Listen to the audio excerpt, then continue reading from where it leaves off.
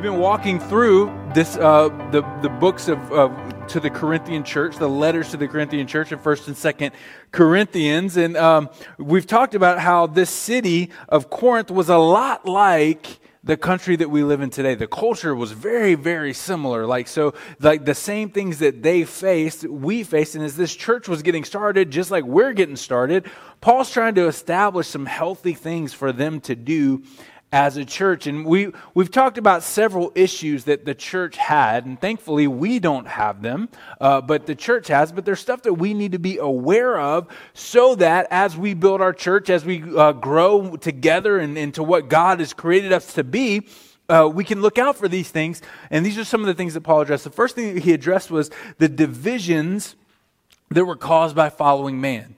And we talked about this in that weekend. And so in our culture today, it's about who do you support, who do you not support, who's your favorite author, who's not your favorite author, who do you like on TV, who you not like on TV, who's your politician, who's not your politician. And there's these divisions that come in, and because of those divisions, that can actually creep into the church and cause a lot of conflict. He says that we have to identify under the cross and under the leadership of Christ. So if you're going to identify as something, whether it's, I'm a ASU fan, or I'm a U of A fan, or I'm from California, or I'm from the South, or I'm from the Midwest, or I'm a Republican, or I'm a Democrat. If you're going to identify as something as a Christian, identify as someone who's under the cross. Identify as Christ-centered first. And so this is what Paul was talking about there. We talked about spiritual authority, sexual purity, comparing ourselves to other people. And last week, we talked about the topic of meat being sacrificed to idols. That's not really what we talked about. That's what the topic that he was talking about. But the issue that Paul was talking about that was underneath that is that we shouldn't be so judgmental of other people that causes us conflict with them. We should limit our love. It causes us to limit things in our lives. Love is unlimited. How many parents in the room have more than one kid? Right? You have more than one kid. Did you have the fear when your second child was born, am I going to be able to love this kid like I do the first one? Did you have that fear? Some people are like, that's a real fear. Like, I am scared that I'm not going to be able to love this next child like I loved my first one. But really, parents with multiple children, you know that it doesn't work like that. Love is not like a pizza that we divide, right? And somebody's going to end up wanting another piece and there's not going to be enough left. Love gets multiplied. The more people you love, the more people that you love in your life, the more your capacity for love grows. And so last week we talked about how love is unlimited, but love creates limits. Love creates limits. Love binds my own freedom to do whatever I want to do. It stops me from doing that, and it causes me to intentionally limit myself so I can benefit other people. In 1 Corinthians 10:23, we read this last week, all things are lawful, but not all things are helpful. All things are lawful, but not all things build up. In 9:22, he says this, I have become all things to all people that by all means I might save some. So in areas where I could exercise my freedom, but that freedom would cause someone else to stumble, love compels me to limit my freedom. In areas where I have conviction, that's different than confession of sin. It's different from sin. This is like a opinion that I hold. You can listen to last week's message for the difference. I'm not going to get into that. You just listen to it online. It's all there, right? In areas where I have conviction, love compels me to limit my judgment that I have over others. Love is unlimited, but love creates limits. And all of this kind of creates this backdrop. It's these subjects that he's bringing into this letter of we're going to talk about this, and then we're going to talk about this, and we're going to talk about this. And they all weave together to form this idea that Paul's writing to the Corinthian church that, guys, it's not about you. It's not about you and what you think and what you want to do and you getting ahead of other people and you. This is all about Jesus. This is the backdrop that Paul is painting. And And what we have now in 1 Corinthians is the letter that was given to us, and the one that we look at today. It's split up into chapters, into sections in your Bible. You see, where it talks about, loving your enemies, or it talks about how to do this. And you see the section title in your Bible, and then it talks about chapters and things like that and verses. But that's not how he wrote the letter. It was a letter. It had all these trains of thoughts and things happening. And so when we're trying to discover what the Bible means to us, we can't just take a passage out of its context and apply it to an argument that we're trying to win, right? So if you have a disagreement with somebody, you have a conflict with someone, you can't just go and say, well, this says this here. I'm not going to read what the rest of it says in that chapter. I'm not going to read the whole book. I'm not going to read other parts of it. But I'm going to take just what this says here and I'm going to apply this to my argument so that I can win. You can't do that. So if you do that, then there's a high likelihood that you're going to be interpreting the passage incorrectly. And if you interpret the passage incorrectly and you use it as a hammer to beat others over the head with, there's a high likelihood that that person that you're arguing with will not only reject your premise, but they also may reject the scripture that you twisted to make your point. And that's kind of the backdrop that we're looking at when we're looking at our passage today in 1 Corinthians 11. Jesus says this in Matthew 22, verse 36. They ask him, what's the greatest commandment in the law? And he says, you shall love the Lord your God with all your heart and with all your soul and with all your mind. This is the greatest and the first commandment. And the second is like it. You shall love your neighbor as yourself. And on these two commands depend all of the law and the prophets. So if your interpretation of the Bible isn't driving you towards love, then you're doing it wrong.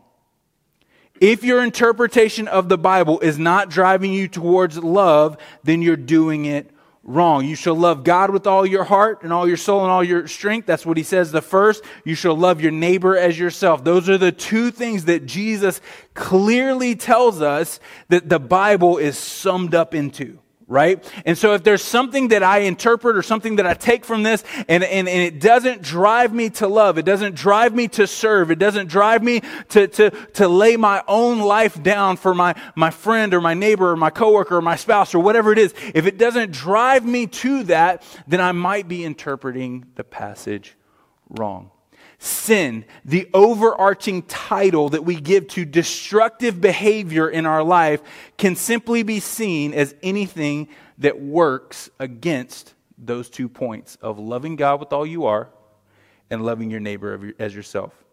In the kingdom where there is only one throne, and we are a part of that kingdom, God's kingdom, there's only one throne. Therefore, if I place myself into that throne, seeking my own wants, my own needs, my own lusts, my own desires, and thinking that my opinion or my point of view is always correct and God should change his to be subject to mine, guess what? I'm placing myself in God's rightful seat.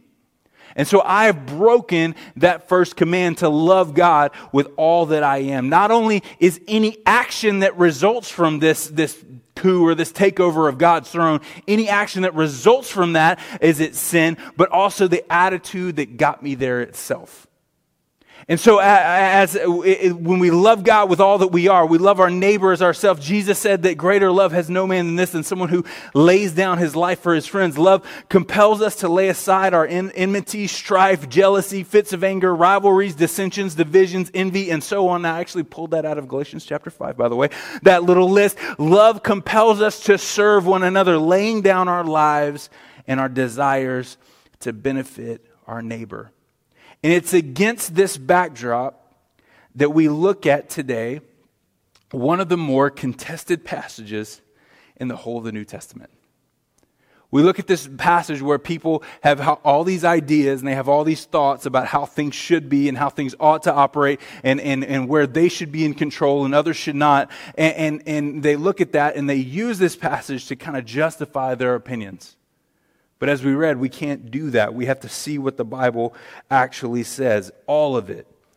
Liz and I Liz is on a ministry rotation in the back with the kids, and she's with us today. And I joked with her yesterday. We were riding in the car, and I was like, I'm glad you're here with us today because I'm going to talk about wives submitting to their husbands. And she goes, good, as long as you talk about husbands submitting to their wives too, right? And so like that's just part of it. You know, it gets contentious, it gets hot, it gets weird, right? And so this is part of the passage that we're going to talk today. We're going to look at 1 Corinthians 11, 2 through 16. This passage has been used for centuries for small men to justify their chauvinism. But as we look at the text, you can see how really that's just kind of taken out of its own context. And I'm going to read the whole thing. I'm going to read the whole passage, verse 2 through 16, and then we're going to break it apart and we're going to talk about it. You guys ready? Let's do this. All right. Now I commend you. This is verse 2, chapter 11. Now I commend you because you remembered me in everything that and maintained the traditions even as I delivered them to you. But I want you to understand that the head of every man is Christ, and the head of the wife is her husband. And the head of Christ is God. Even every man who prays or prophesies with his head covered dishonors his head, but every wife who prays or prophesies with her head uncovered dishonors her head, since it is the same as if her head were shaven. For if a wife will not cover her head, then she should cut her hair short. But since it is disgraceful for a wife to cut her hair short, to cut off her hair or shave her head, let her cover her head. For a man ought to not cover his head, since he is in the image of God, but a woman is the glory of man. For man was not made from woman, but woman from man. Neither was man created for woman, but woman for man. That is why wives ought to have a symbol of authority on her head because of the angels. Again, this is getting like, what is he talking about here? What is he saying? What is he saying to us? Nevertheless, let's keep going. Nevertheless, we're going to break it down. In the Lord, woman is not independent of man, nor man of woman. For as woman was made from man, so now man is born of woman. And all things are from God. Judge for yourselves. Is it proper for a wife to pray to God with her head uncovered? Does not nature itself teach you that a man who wears long hair is a disgrace for him? But if a woman wears long hair, is our glory, for her hair is given to her as a covering. If anyone is inclined to be contentious, we have no such practice, nor do the churches of God. Now, men have taken this passage out of its context for centuries to justify chauvinism, to justify this sexism. However, we need to understand where this strife between men and women come from. Is it biblical? Is it biblical that a man wants to dominate the relationship, that a woman wants to be contentious in a relationship? Is that biblical? It actually is biblical that happens, but we need to look at where that comes from. After the fall, Adam and Eve, when sin was introduced to the world, God says this to Eve. In Genesis chapter 3, verse 16, he says, to the woman he said, I will surely multiply your pain in childbearing. In pain you will bring forth children. And then he says this, your desire shall be contrary to your husband, but he shall rule over you. So we see the conflict, the enmity, the strife, the sexism, the conflict that we see between men and women. This was not God's original intention. It did not exist in creation until sin was introduced. Therefore, gentlemen, if you want to biblically justify sexism, then you have to acknowledge that if we're justifying it, it's because of our own sin. Sin is where it comes in, right? So really, it's a sin. It's sin that introduces it. And ladies, contrarianism, that means if every point, I got to have something else to say about it. You know, you can't just make a point and I say, hey, that's good. Pizza's good. Well, actually, pizza is, no, I do that. Does anybody do that in their relationships and their things? I told my daughter one time, I think I've told you guys this before. I told my daughter, my 14-year-old daughter, I'm like, Kaylin, the more sentences you start with the word actually, the less friends you're going to have, right? Like you don't need to start so many sentences correcting someone else. And we see here, as a consequence of the fall, man will rule over woman. That's not something that's a good thing, right? That wasn't there to begin with. He shall rule over you, but your desire, woman, will be contrary to your husband. So we see this like conflict of this always just trying to overpower one another in the relationship. This is a consequence of sin in our lives. This is the result of the fall. And so we see that originally, like there was man, there was woman. They were different, but they were both equal. They had equal access to God. They had equal access to everything. And so some of you guys might think, well, doesn't 1 Timothy chapter 2, verse 11 and 12 say that men should, or women should stay quiet and that they should be submissive and not teach? Well, yeah, it does. But if you got to look at what it says actually here, is that like if we look at what Paul says, Paul's talking about the technical definition of teaching. Right? The technical definition of teaching. And if you look at Paul was trained in the highest level of training that you could possibly get. The highest level of training, the highest level of seminary, the highest level of training under the Pharisees. He was trained at that level. And then he took that and he's trying to teach the church now with the training that he got. Guess what? That training in those days was not available to women. And so when Paul says, guys, in 1 Timothy chapter 2, he says, guys, don't, women, you need to stay quiet. You need to be submissive. You need to understand that he's talking to a set of women who didn't have the access to the education that they could use to be good instructors of the gospel. So is it good that we should use this verse to keep women out of ministry? Absolutely not. Thank God that we fixed it in the church. Women now can go and they can learn and they can study and they can grow. When we study our Bibles, you have to understand that a lot of times in Scripture, there's a prescriptive thing, right? This is how it always should be. Your doctor says you should, stop eating red meat all the time. You should take a walk every now and then. You need to sleep a little bit better. You need to take this medication. The doctor's telling you how things should be, right? There's also an interpretation where it's descriptive. We're talking about this situation right here. In this situation in the church at Ephesus that Timothy's leading, women didn't have access to the ministry that they needed, or to the education they needed. And so when they were trying to teach others, they just didn't know. And so now we understand that this is not prescriptive all the time. It's just descriptive of the situation that it was in. In 1 Corinthians chapter 11, verse 3, it says this, but I want you to understand that the head of every man is Christ, and the head of every wife is her husband, and the head of Christ is God. When we hear this word head, we immediately think hierarchy. But remember that sexism is a result of the fall. So it's not that black and white. A guy named Cyril of Alexandria, he died in 444. So this is an old dude, right? He's been around for quite a while. He's one of the early church fathers. He looked at this passage and he said this. He goes, let's look at everything that Paul said here. And at verse 8 and 9, for man was not made from woman, but woman for man. Neither was man created for woman, but woman for man. And he understood head here to be an illusion, not an illusion, Mike, not an illusion, but allusion, like he's describing to it, right? All right, so it was an allusion to creation. So the head of this, the head of that, it was an allusion to creation. And then 1 Corinthians chapter 5, Paul talks about, or chapter 15, later in this book, Paul talks about how through one man came through death, but by man has come, by a man, this is Jesus, has come also the resurrection from the dead. For as in Adam all died, so as in Christ all shall be made alive. But each in his own order. Christ is the first fruits. Christ is the first one.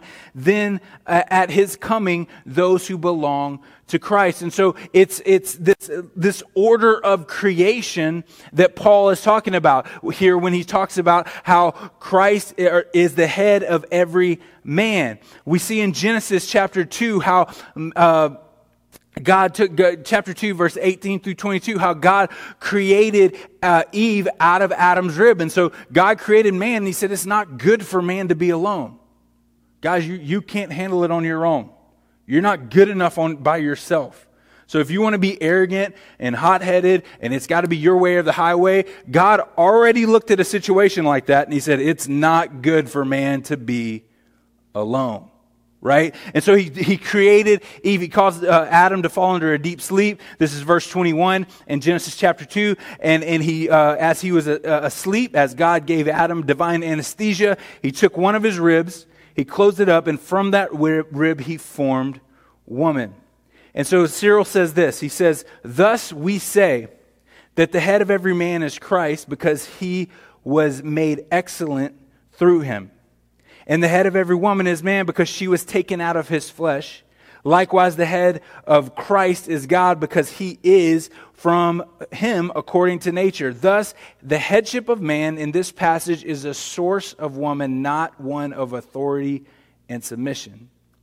To men in here, individually, this means headship is a source. None of us here literally have given a piece of ourselves, like when Liz and I got married, I did not literally take out a rib so Liz could be here today. That didn't happen, right? But I hadn't done that. But when we're talking about this order that Paul's describing here, he reminds us that that is how the relationship was originally formed. And so men, when he's talking about how the husband is the head of the wife, we should be reminded that that's how that happened. And so what I need to do as a husband to have a healthy home and a healthy thing, I need to be constantly giving out pieces of me. This is not for me to dominate and domineer and it's my way or the highway and everybody's got to do what I got to do and everybody's got to tiptoe around dad and make sure dad's happy all the time. And if dad's not happy, nobody's happy. It's not supposed to be like that. You're literally, as a man, supposed to give away yourself for the benefit of your spouse. Give away your life. Lay your life down. If it's a piece of me that they need, they're going to get a piece of me. This is what it means. It doesn't mean that I'm special. It means that I actually have been called to serve.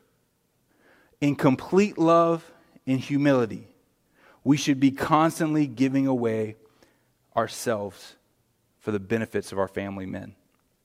In Matthew chapter 20, verse 26 through 28, it shall be among you. Whomever would be great among you must be a servant. But whoever would be first among you must be your slave, even as the Son of Man did not come to be served, but to serve and to give his life as a ransom for many. Paul continues in the passage with instructions on hairstyles and head coverings and things like that women should cover their hair and men should not.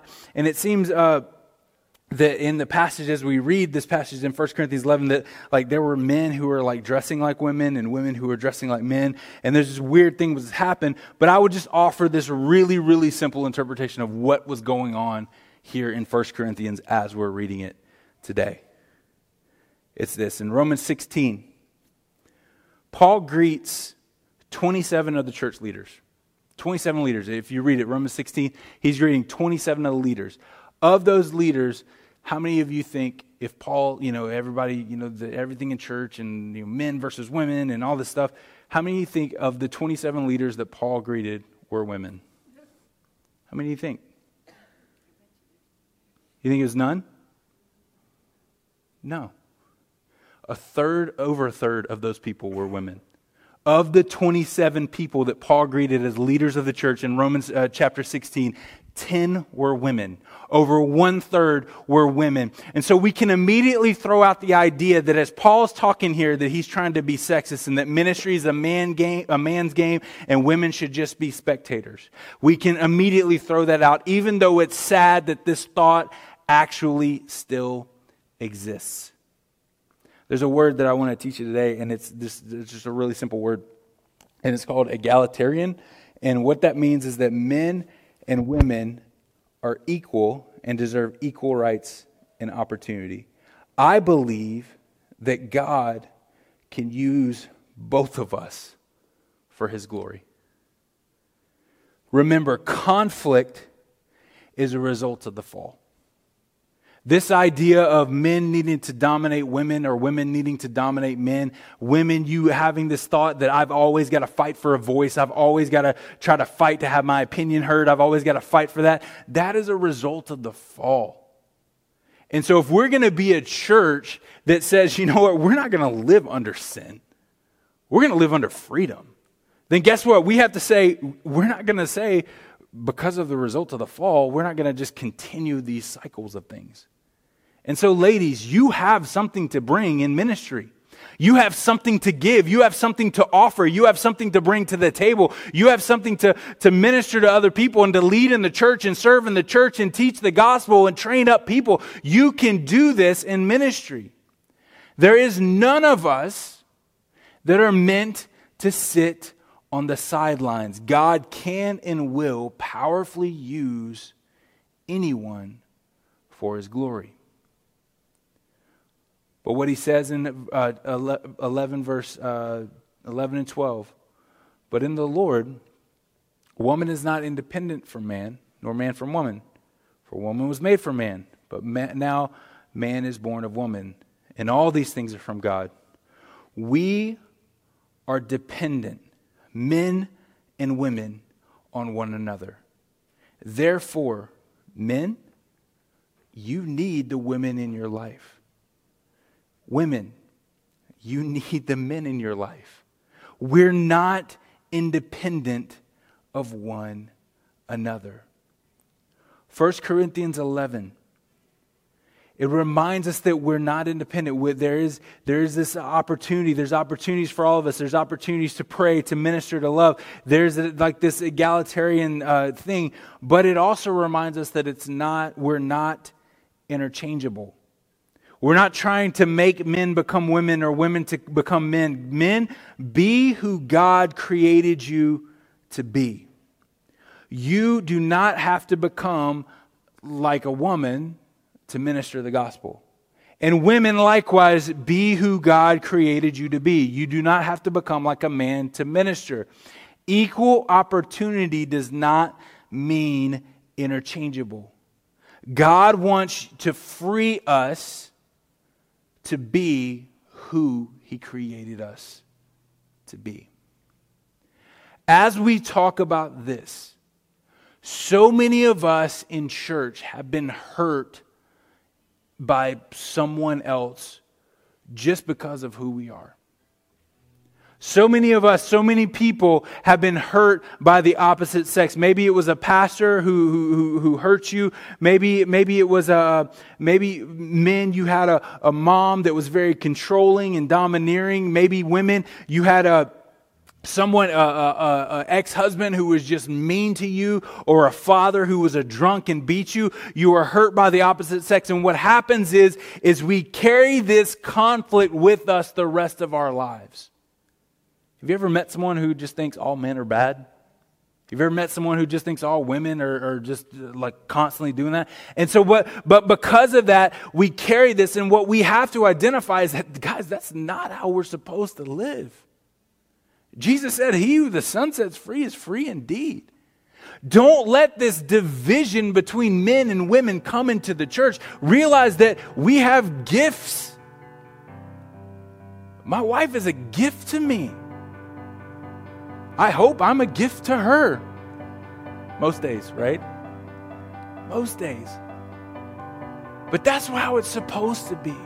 So this idea of we're always trying to dominate the other person, always trying to domineer the other person, it's not meant to be.